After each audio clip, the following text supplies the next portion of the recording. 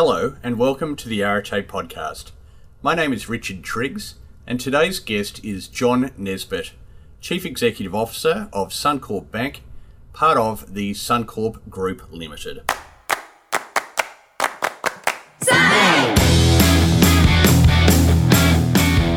Thanks for joining me today. It's great to have you along for another episode of the Arete podcast.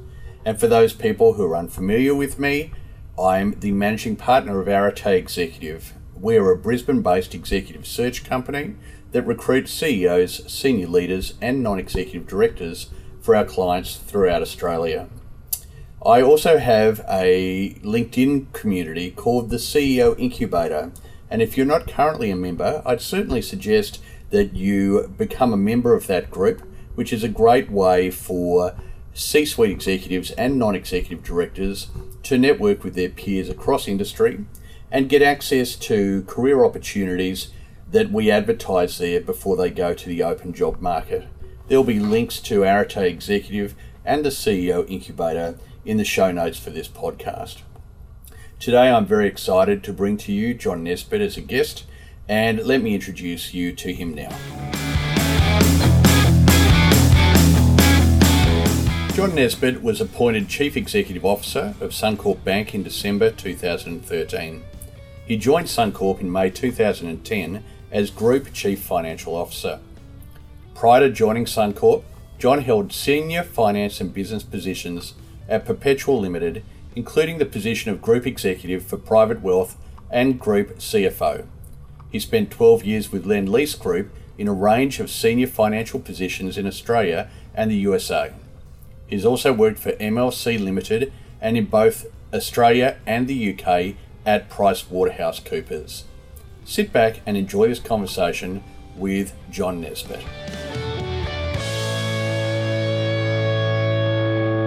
John, thanks very much for taking the time to have a chat to us today on the Arete podcast. It's a beautiful Monday morning here in sunny Brisbane. Perhaps just to start, for the people who are listening in, why don't you tell us a little bit about your current responsibilities, etc.? Thanks, Richard, and good morning, everybody. Look, I'm very fortunate to be the CEO of Suncorp Bank, and I've been running the bank for exactly 2 years. I started this time 2 years ago in 2013, and I was given that opportunity after having been the CFO for the Suncorp Group for about 3 years before that. Mm-hmm. So I've been thoroughly enjoying the opportunity to run a business, which is what I was doing in my previous employment at Perpetual. Mm-hmm. I was running their private wealth business for a couple of years after having been CFO again for 3 or 4 years in that business. So it's been a great fun transition from being CFO of a big public company to running one of the key business units. That's interesting. We'll talk perhaps a little bit later about this transition of CFO to CEO, because it's not an uncommon one. No. Just what about the sort of the mandate of the role? How big's the team, and give us some of the key metrics around the business. Yes, look, Suncorp Bank is one of the leading regional banks in Australia. We have about 3% of the Australian market, have 3,000 team members, predominantly in Queensland, but more and more so outside Queensland. We have 1.1 million customers, and our business is broken into 80% focused at mortgages, so mum and dad mortgages all around Australia, and the balance in business banking. Mm-hmm. And half of that business banking is what you'd call SME commercial, in the smaller end of SME commercial, and the other half is agri. Okay. And our brand is just beautiful out in the country, in the bank. And in fact, last week I spent 3 days in northern New South Wales and southwest Queensland visiting our teams and customers across that region. It was great to see smiles on their faces out there. A lot of the farmers around Moree and Gundawindi have received good rains at the right time this year, and their crops are just outstanding. So a lot of smiles on the faces of our good customers at the Christmas functions last week. Oh, good. And why is it that Suncorp has a particular footprint in the agri space as compared to other sectors? So look, Suncorp really grew out of the agri space going back 110 years ago, and our first loans were into that area. And over the years, we've developed a very good expertise and understanding of the needs of the agri industry. In Queensland, we hold around 15% of the market share here and have excellent positions across all parts of the state. And some of our good customers have been struggling up in the northwestern parts of Queensland with the drought, and we've been supporting them in all manner of ways. And to get to go and visit some of our other customers down the southwestern part of Queensland that have benefited from rain has been a good balancing feeling. I imagine being a farmer would be a very, very tough life. My family came from farming in Ireland a long time ago, but it's you watch the news and the farmers don't often have a lot to celebrate, do they? No, look, it's a tough industry, and look, frankly, I grew up in that part of the world in northern New South Wales. And have a good understanding of what the issues and opportunities are in that part of Australia. And my first 5 years of work was doing tax returns and accounts for farmers in northwestern New South Wales. So it was actually good to go and visit up with some of those old customers from a banking point of view 30 odd years later. Well, that's an excellent segue into this conversation, because I like to start by talking about where it all began. So why don't you tell us a little bit about where you were born and your family and your early life, etc. Thanks, Richard. So I grew up in Inverell in northern New South Wales, where I was born, and my mum and dad were born there. So our family went back several generations, and in the early 1900s, my great-grandfather set up a shop in Inverell selling clothing and soft goods to the Inverell district. And Inverell's a beautiful little town on the McIntyre River and services quite a broad section of the northern tablelands and northwest New South Wales. And I was fortunate to be able to stay on in town after school and work for one of the local chartered accounting firms. So was your grandfather's business then run by your parents? Or? Yeah, so it passed through to 4 generations, ultimately to my brother. So to my grandfather, to my father, and then on to my brother. And ultimately we had to sell the shop and move out with the big department chains coming to town. It just became too hard, and my brother had the big decision of exiting the family business and making sure that my dad was well provided for in his retirement. Yeah, I imagine that would be quite a heartfelt decision with so much a history in a family business. Very difficult decision, and made over several months or probably years where it became quite clear that it was very difficult to survive and grow in that environment. So my brother exited, and at the time my dad was living out on the family farm outside town, and he had other things that he could get on with and enjoy, and my brother moved off and he's down in Melbourne these days. And so how many brothers and sisters? So I've got 2 brothers, both younger, so I'm the eldest of 2 brothers. One started out in the police force and ended up doing a whole variety of things after that, and my other brother, who went into the shop, he started out in banking, interestingly, ended up in the family business for many years, and ultimately working for different clothing companies down in the Melbourne area, which is obviously very prominent in that.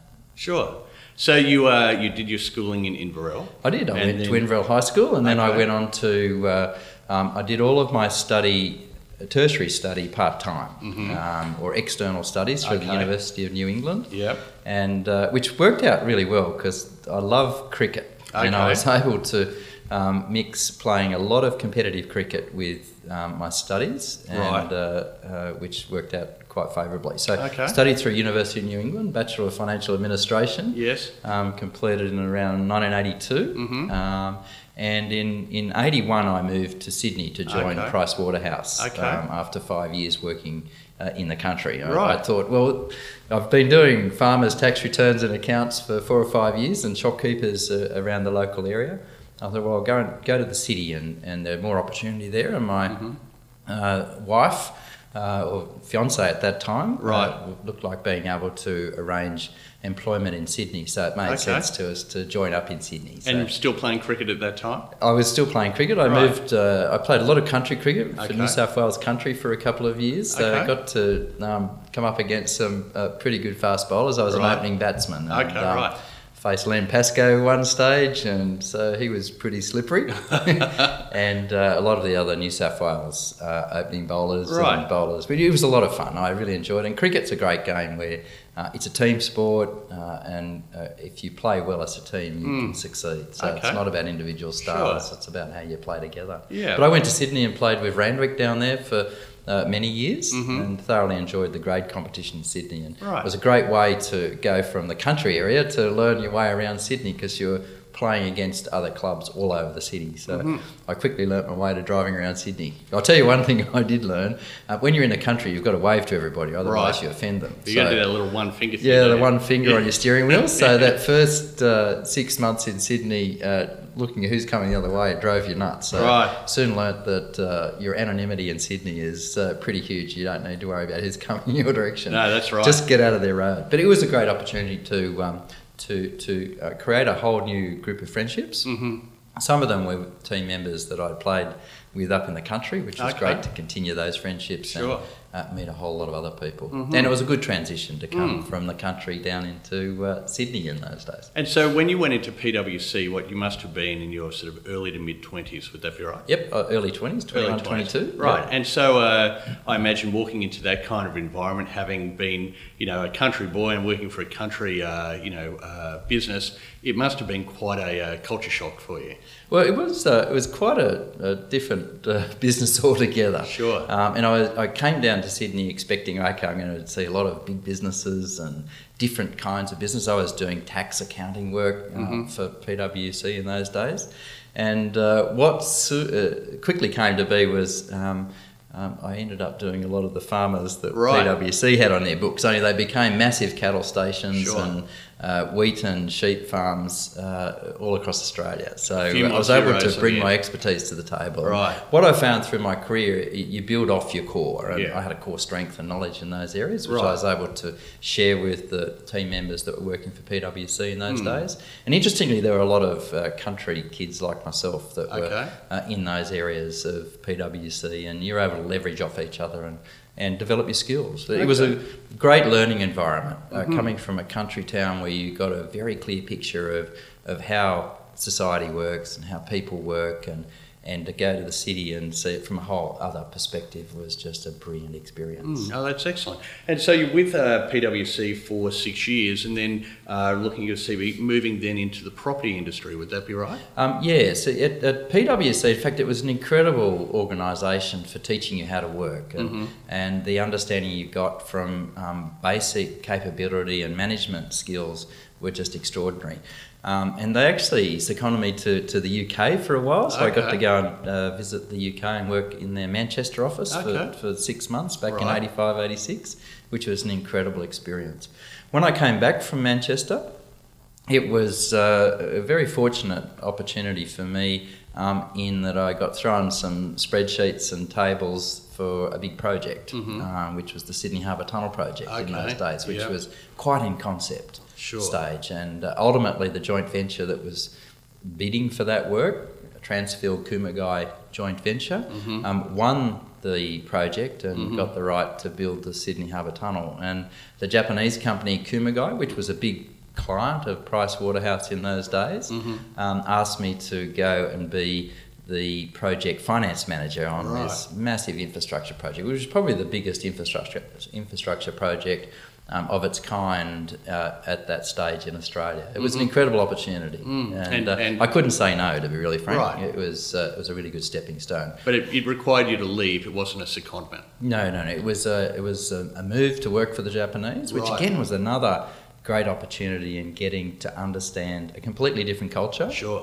And how that culture worked with a different culture. Transfield being very much of its origins were Italian, so you got to understand the cultural mix of the Italian and the Japanese and how they work together. And I found that fascinating from a cultural study point of view. But that project went very, very successfully, and I learned a huge amount and know that I contributed to the outcome in a meaningful way. And today, when I drive through the Sydney Harbour Tunnel, I came through it last night, or this morning actually, going out to the airport, and it was quite a buzz to know that that's your Sydney Harbour Tunnel. You contributed to Absolutely. it. So that's the beauty of the construction and property industry. It's a very tangible industry, and you can see the assets that you've helped create here in Australia and all around the world. So that opening was fantastic. into the property and construction industry. Right. I certainly can appreciate working at a Japanese company. There are some major cultural differences in how they approach for business. I lived in Cairns for 4 years and had a lot to do with the Japanese up there. But I'm interested in the Italian part of it. I mean, when you look at Australian business culture versus Japanese and Italian, what would you say are the fundamental differences that you experienced? Well, the demeanour of Italian community and Japanese community is quite different. So Japanese quiet, listening. They say yes, and then they say no. Right. You've got to really listen to the elderly Japanese when they're being asked questions. Whereas the Italian community is much more flamboyant, open, boisterous, noisy, equally thinking and capable and driven, but just two different styles altogether. So it was quite interesting watching the very elderly Japanese executives mix with the very elderly Italian executives on the Transfield side. And it was a fascinating experience. And I got... and the most important thing I think through your life is who you work for. And there was a particular leader of the project manager on the Sydney Harbour Tunnel project came from Transfield, a chap by the name of Claudio De Berardino. Right. And he was an amazing individual, and I learned a huge amount from Claudio in how to lead big teams and connect with the government and the regulators and the frontline teams and contractors right out to the front of the project. And his ability to listen and genuinely understand and connect with the team members across that project, I found extremely fascinating. And what do you think were some of the key attributes of that skill that he had that you were able to implement in terms of your own leadership style? Look, he was a very inquisitive person. Okay. He listened very well. He had a lot of clarity around the outcome of the project and how to go about executing it. He never let things become a problem. He sniffed out the problems and got across them very quickly and very early. And I found that his style and approach to that, which was very humble and very good questioning techniques, were just amazing. Wow, that's interesting. On the other side of that, inside Kumagai, who I was a secondee onto the project for, there was a chap there by the name of Masi Arioka, who I still catch up with, some 25 years later. Okay. And Masi was an incredibly intelligent and capable person. Again, extremely inquisitive. In fact, he spent a lot of time teaching me to play golf. As I came to the end of my cricketing career and got very active in work, and the Japanese love their golf.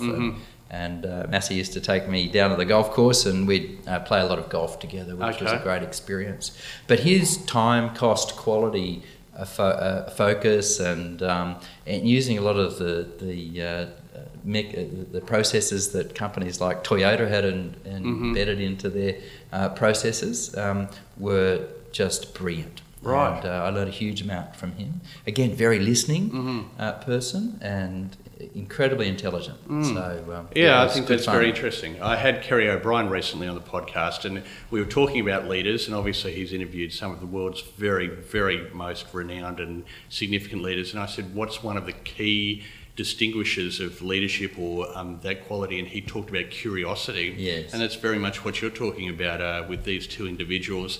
The fact that they were extremely curious and asked lots and lots of questions really sort of reflects what Kerry O'Brien was saying as well.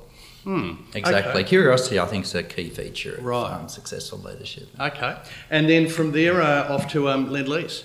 That's right. Back in the late 80s, early 90s, Australia started to come into quite a difficult period in the economy. And I particularly wanted to work for an Australian company as close to the senior management as I could to get an understanding of the leadership and thinking around, particularly around big public companies in Australia. And at the time, Lend-Lease was one of the preeminent listed companies in Australia. Had been around for many years and had an incredible reputation for creating good leaders and executing projects very successfully.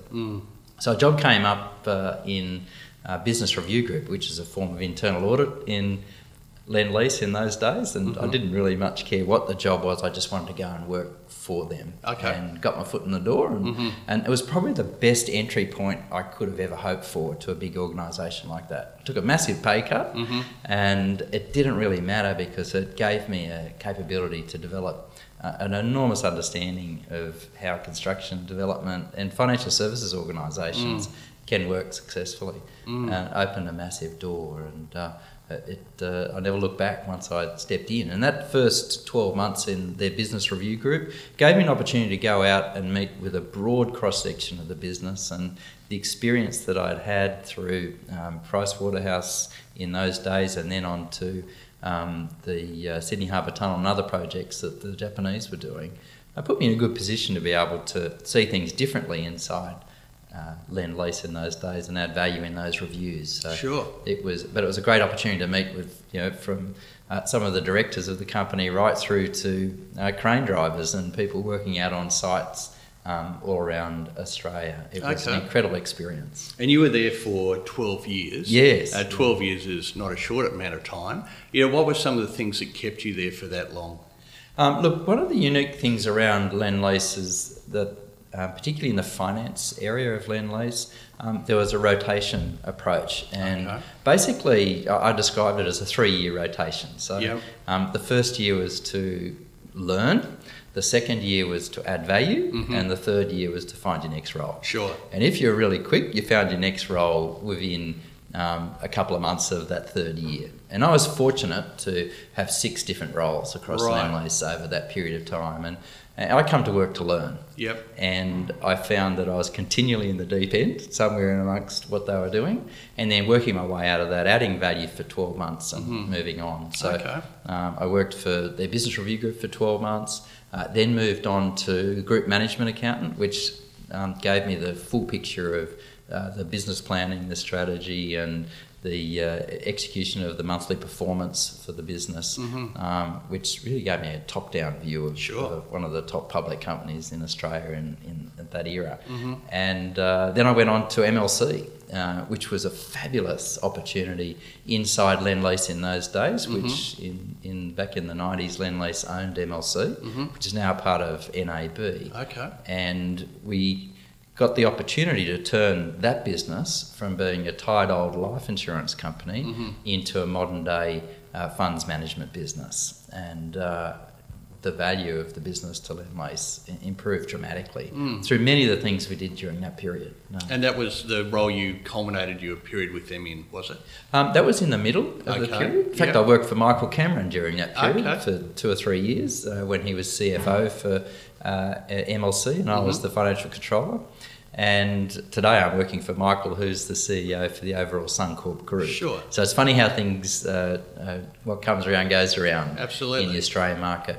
After MLC, I got an opportunity to go and become the CFO for the property side of Lend-Lease. And so I stepped from being a financial controller to being a CFO in that group. And that again opened up a huge amount of opportunity. Back in the late 90s, Lend-Lease had several massive projects that were leading up to the Olympic Games in 2000. And I got to see those from a development perspective as they went from concept through to completion. And also at that stage, I was working, that role included the construction business, civil and civic. And basically we were told to shape that business up, get it global pretty quickly and relevant, or it will get exited. Right. So we were on a mission to reconfigure that business and make it a relevant global business. But it certainly was extremely highly regarded. Oh, it was very highly regarded. It was just its relevance inside the group was starting to dissipate. It was less and less relevant over time. Okay.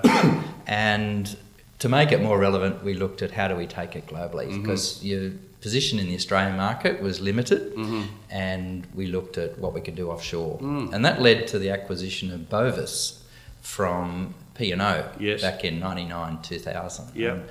I was intricately involved in that acquisition through to the point where after acquisition, integrating it into the broader Lend-Lease business, I became the CFO for the global Bovis Lend-Lease business, which became the heart of Lend-Lease and gave it a core to work off with a global capability in the construction side of the business, which the development activities could be worked around over time. And I got the opportunity with that acquisition to go and live in Charlotte, North Carolina, where the CEO for the acquired business, Luther Cochran, was based. And the concept was that the CFO needed to be where the CEO was. Sure. So that led me to living in Charlotte. Right. Which is another interesting thing, because Charlotte is actually a banking city. Okay. And so it had a number of major banks head office there. Bank of America, First Union, Wachovia, were all head officed out of Charlotte. So most of the people in the street that we lived in were either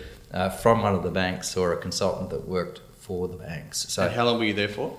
we were there for just over 12 months. Okay. And it was a great opportunity for our children to get to see another whole part of the world. Sure. They were 8 and 10 at that stage, so it was a very good opportunity for them to see a different world. And the tough part was, though, that I spent most of my time on a plane, or in London, or other parts of the US, or all around the world, as we were integrating the business. So it was pretty tough on me physically and mentally, but it was more difficult on my family that had to cope with living in Charlotte in America, where you're an illegal alien for the first 4 or 5 months while you got all your social security and other details that you need to be a relevant person in the US. It was a very good experience. I interview many senior leaders who relocate internationally for their roles and take their family with them, and then they end up being in a regional role, so they're travelling a lot while their family is sitting in this new city saying, hang on a second, what about us? So it's not an uncommon story at all. And was that part of the motivation for you to return to Australia then? Look, ultimately it was. I had to decide what we were going to do, and I always had in my mind that I wanted to be in Australia when my children went to high school. Yes. My son was coming up to that time. Yep. And what we actually did was relocate the head office, global head office, from Charlotte to London, where it probably should have always been. And I had to make the decision, do we move from Charlotte to the UK, to London, and then only to be heading back to Australia 8 or 12 months later, to make sure we're there when my son Patrick was due to go to high school. So I had to make the hard decision, and it was a wonderful job. I was learning so much and getting a really good understanding of how business and culture works around the country, having a global CFO role. Incredibly stimulating. But I needed to decide what I was going to do, and really family came first, which has been consistent throughout my life. So I decided to come back to Sydney, where I was offered another role, heading up it was like a chief operating officer for Lendlease in those days, or deputy CFO. Right. Yeah. So still remaining within the group. And so what took you then into Perpetual? So with Perpetual, the opportunity came there to be the CFO for a company which was very locally based. And after several years on planes and living and working all around the world, with my family was either in the US, in Charlotte, or in Sydney. And I was everywhere else. And you'd had things like SARS happen in 2002, I think it was. 9/11. The world was pretty unsettled then. And I wasn't that excited about jumping on planes and going all around the world. So the opportunity worked for an Australian financial services organisation, which had a very good position in the superannuation market, and be close, or be the senior management in the senior management team, and drive where that business was going, was an opportunity too good to ignore. So I joined Perpetual in early 2004, and as CFO for that business. And then stepped into the role of CEO. Yes, well, I stepped into the role of CEO for one of the business units, so the wealth management, or the private wealth business, where we had several thousand customers, high net worth customers, and provided a cross-section of services to them. And it was a brilliant business, and particularly the philanthropic side of the old Perpetual business, where they had in excess of $1 billion of funds under administration, which were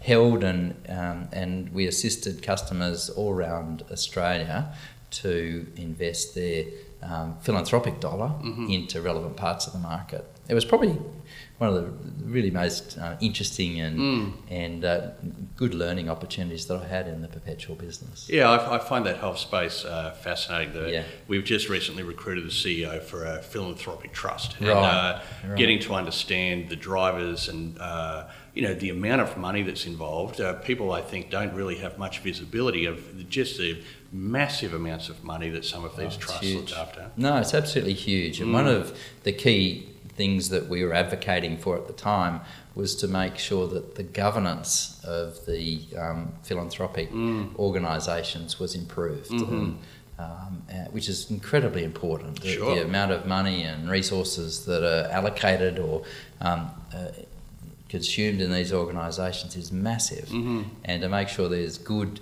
capability around that and good governance around the execution is absolutely critical. And a lot of people donate a lot of their time to charity, which is brilliant. Though to be sustainable over the longer term, it's important for charities and philanthropic funds to have good capability to help make sure that they're doing the right thing and that there's good support. Yeah, I think that the individuals. You're absolutely right, and if you look at what's happening in the not-for-profit space now, is that these organisations are having to be far more competitive, far more strategic.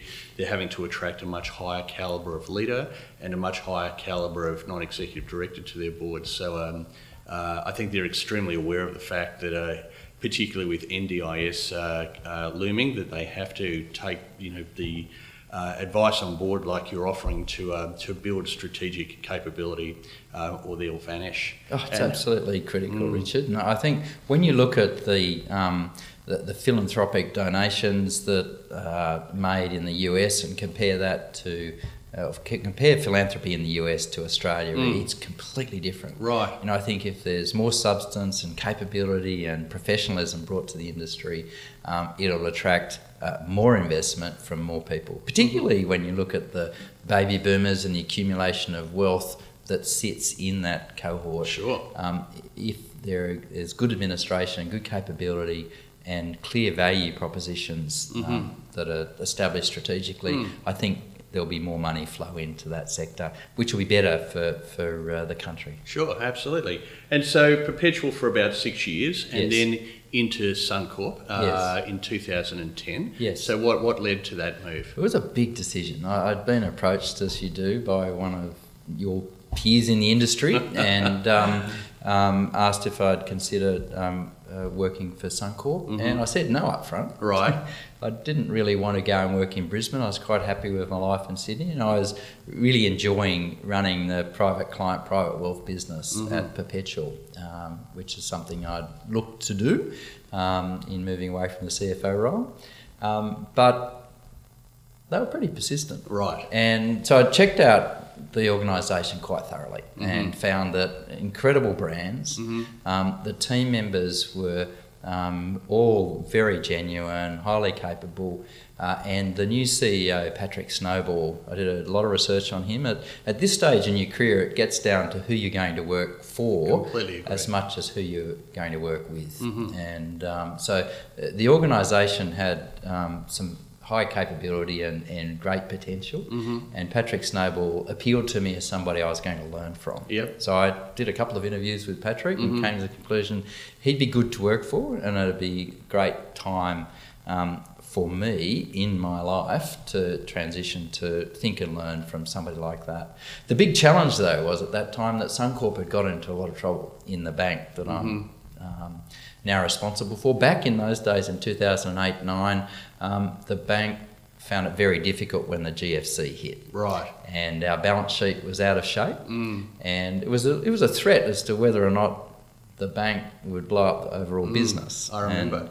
And, so I did a lot of research on that and felt that it was well worth the effort to help the team correct that, strengthen the balance sheet and do all those. They had a strong exposure to property development at that time, didn't they? The bank did, yeah. So we had $18 billion of loans lent into rather large property developments, funded in the short-term market. Yes. So when the GFC came along, there wasn't much short-term market to raise funding. So the bank had to completely rethink what it had to do. So a lot of changes, and Patrick was brought in with a very deep general insurance background, but he's a very good decision maker, could cut through the issues, and with the team came to the view of what we needed to do to right-size the bank, which meant running off that $18 billion of debt.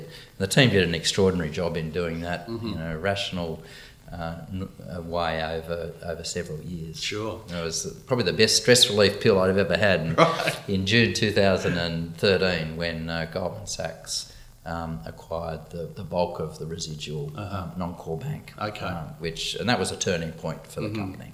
And then about 3 years in, moving into the role of CEO. Yeah. So we've moved through your career a little quicker than I normally would because we're a bit limited on time. But one of the things I'm interested in is you've gotten to roles outside of the classification of finance. COO role you mentioned with Bovis, back to a finance role, up to a CEO role, back to a CFO role, up to a CEO role. You're obviously not somebody who is particularly wedded to the title on your business card. But what do you think are some of the attributes that you've got which have enabled you to step between not massively disparate role families, but extensions of what you've been doing to do it capably and then be able to step backwards and forwards at will?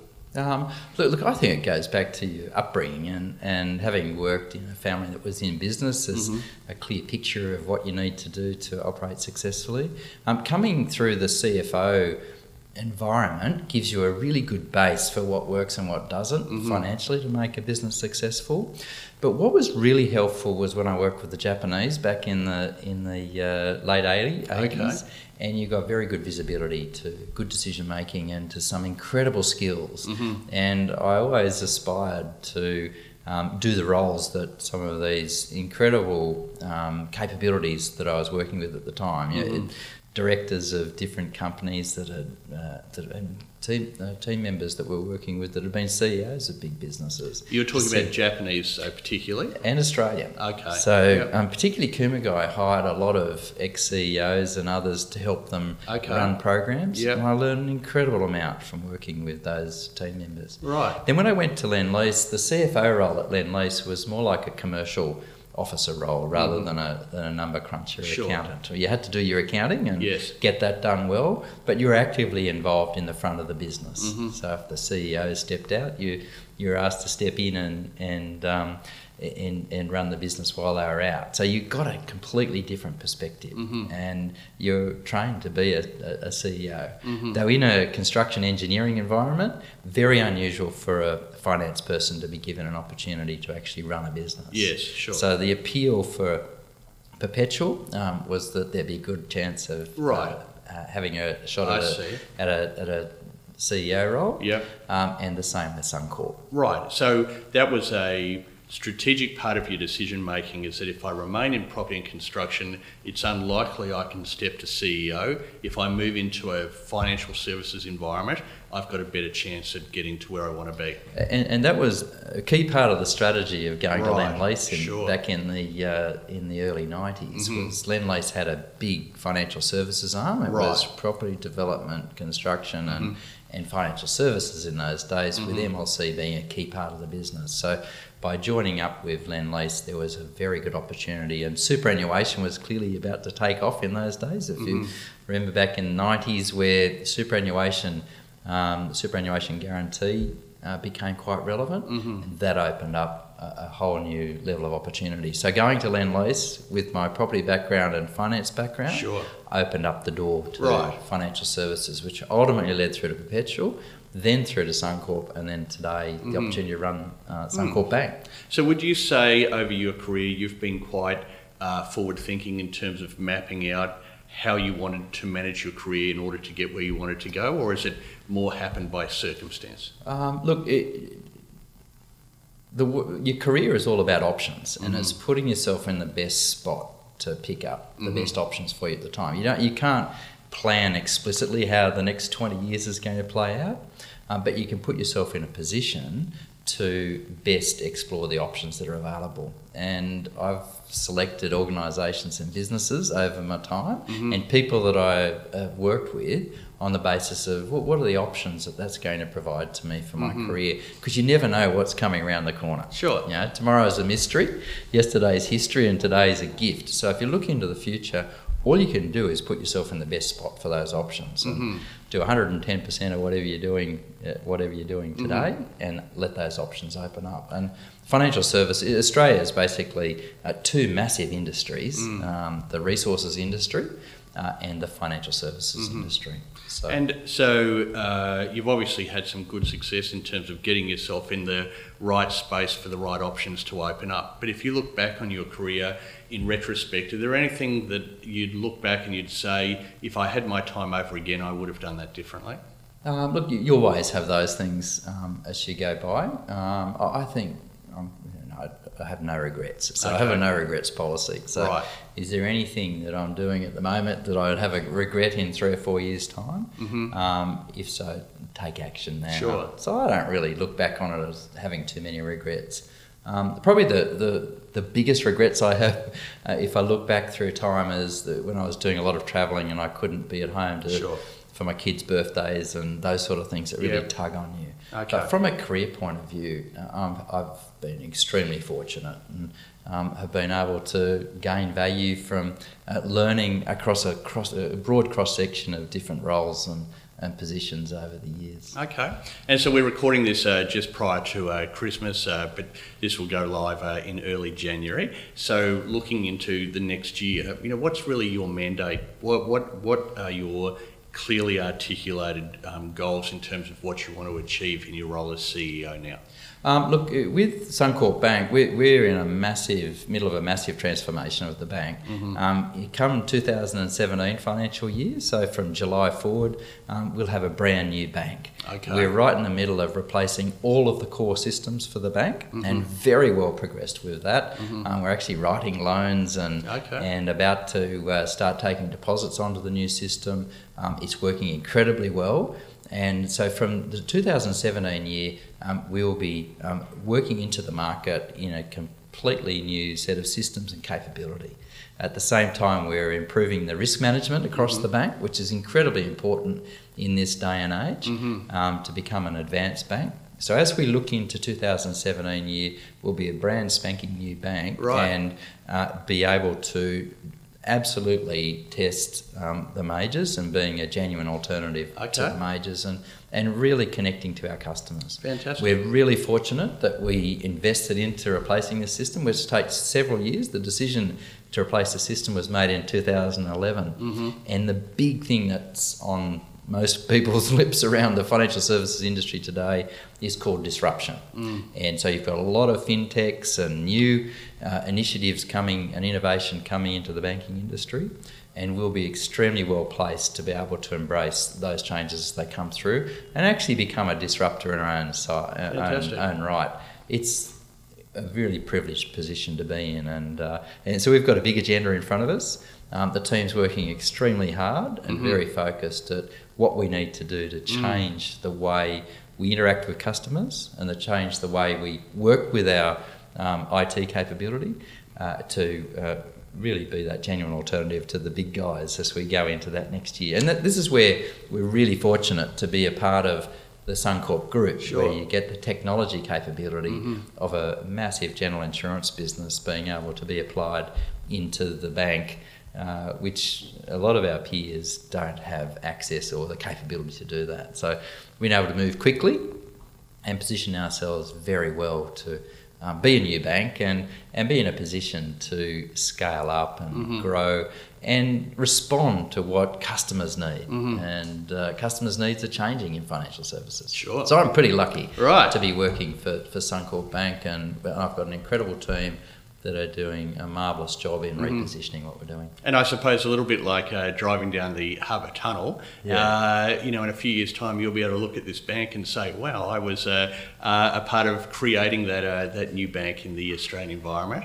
That must be quite a thrilling accomplishment. Well, look, yeah, we've been pretty pleased with what we've been able to achieve to date, and I know that in several years I'll be sitting on the balcony in our apartment having a glass of red wine and look back and with a huge amount of pride as to what we're going to achieve over the next little while. And even in the last 2 years, the Suncorp Bank was recognised by Money Magazine as the Australian Bank of the Year this year. Okay. First time a non-major has been accredited with that recognition, and we're also by Euromoney magazine recognised as the number one bank in the country. So to get that external recognition of the changes that we've made over the last couple of years it's very humbling and gives you a great amount of pride in what the team are doing today. Oh, that's great. And so for people listening to the podcast, John, who have aspirations to become a CEO or to achieve significant things in terms of their own career, what would be a couple of the key messages that you'd want to share with them to enable them to be able to grow to the same sort of accomplishments that you've been able to? Look, I think the first thing is to listen. The second thing is to employ people around you that are going to push into your role. I can only do my role and help my boss if my team members are pushing into my role. And so the key thing is to employ people that are better than you. The first thing I did when I came into the bank role was to find a number of team members who could be my successor. That immediately enabled me to be able to do more and the bank to rise. So recruit people that are much better than you. And there's a really good saying that I got years ago. You've got 2 eyes, 2 ears and 1 mouth. Right. Use them in that order. Yes. And that priority. Right. So observe what's going around you, and on the back of the comment about having team members that push up into your space, is make sure that you're thinking into that next role. Okay. So as I sit here thinking into what are my next roles, I'm thinking, what do the board members need? How do I need to think about being a board member? So go and do an AICD course, which I'm doing at the moment, or early in the new year. Okay. And prepare yourself for that next phase of your career. But think into what board members need. Think into what shareholders need. And genuinely try to understand and help your boss and keep lifting up. The other key thing, Richard, is values. And to survive and grow in any organisation, whether it's in Australia or anywhere around the world, it's your value set. And it's that value set that lives with you all your life, and it backs you up when you're in strife, when you might have a boss that's doing the wrong thing, or team members that are doing the wrong thing, and you call it.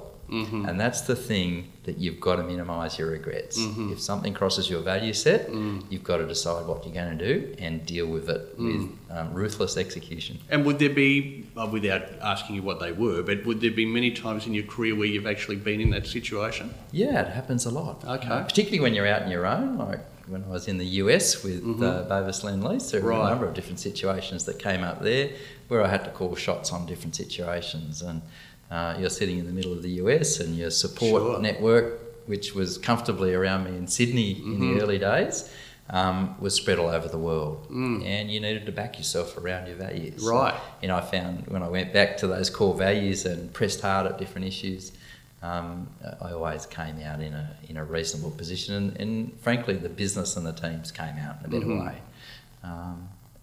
Great advice. And just to close out, John, because I know you've got a busy day ahead, so outside of work, what are the sort of things that you do that keep you fresh and enthused and keep the petrol in the tank, etc.? Yeah, look, you've got to get a balance in whatever you're doing, Richard. And for me, I love sport, so I play a bit of golf. I'm an avid cricket fan, so I try to get along to a lot of cricket games. And in fact, probably the best cricket I played was 3 seasons playing with my son when he was sort of 16, 17, 18 and he went into men's cricket. Okay. And we played 3 seasons together. So I don't play cricket anymore. That was several years ago now. Sure. But certainly love my cricket, tennis, and a lot of walking with my wife. But in particular, I love photography. Okay. And so I've got some pretty good cameras and like to get around and take lots of photos. And travelling is another fun part of what Leanne and my wife and I do. Sure. in how we spend time together. Oh, that's great, John. Well, before we close out, is there any final thoughts or anything that you wanted to add to the conversation, or are we done? Look, Rich, I think we're done. I've been very fortunate with my career. It's been about taking the options that have come my way that work best for developing my career and enjoying what you're doing, and above all, make sure your team's enjoying what they're doing and are kicking goals. So thanks for the opportunity to have a chat. No, it's great. I'm sure our audience will really enjoy listening to what you've had to say. But in the meantime, have a great afternoon. Thank you very much. Cheers.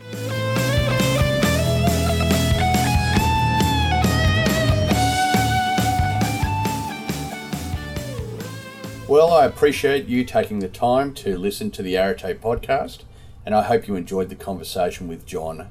I found him a fascinating guy, and I really enjoyed what he had to say about his career and also how passionately he is looking forward to challenges and opportunities that are coming up for him over the next few years. I look forward to you joining us again on future Arete podcasts, and in the meantime, have a fantastic day.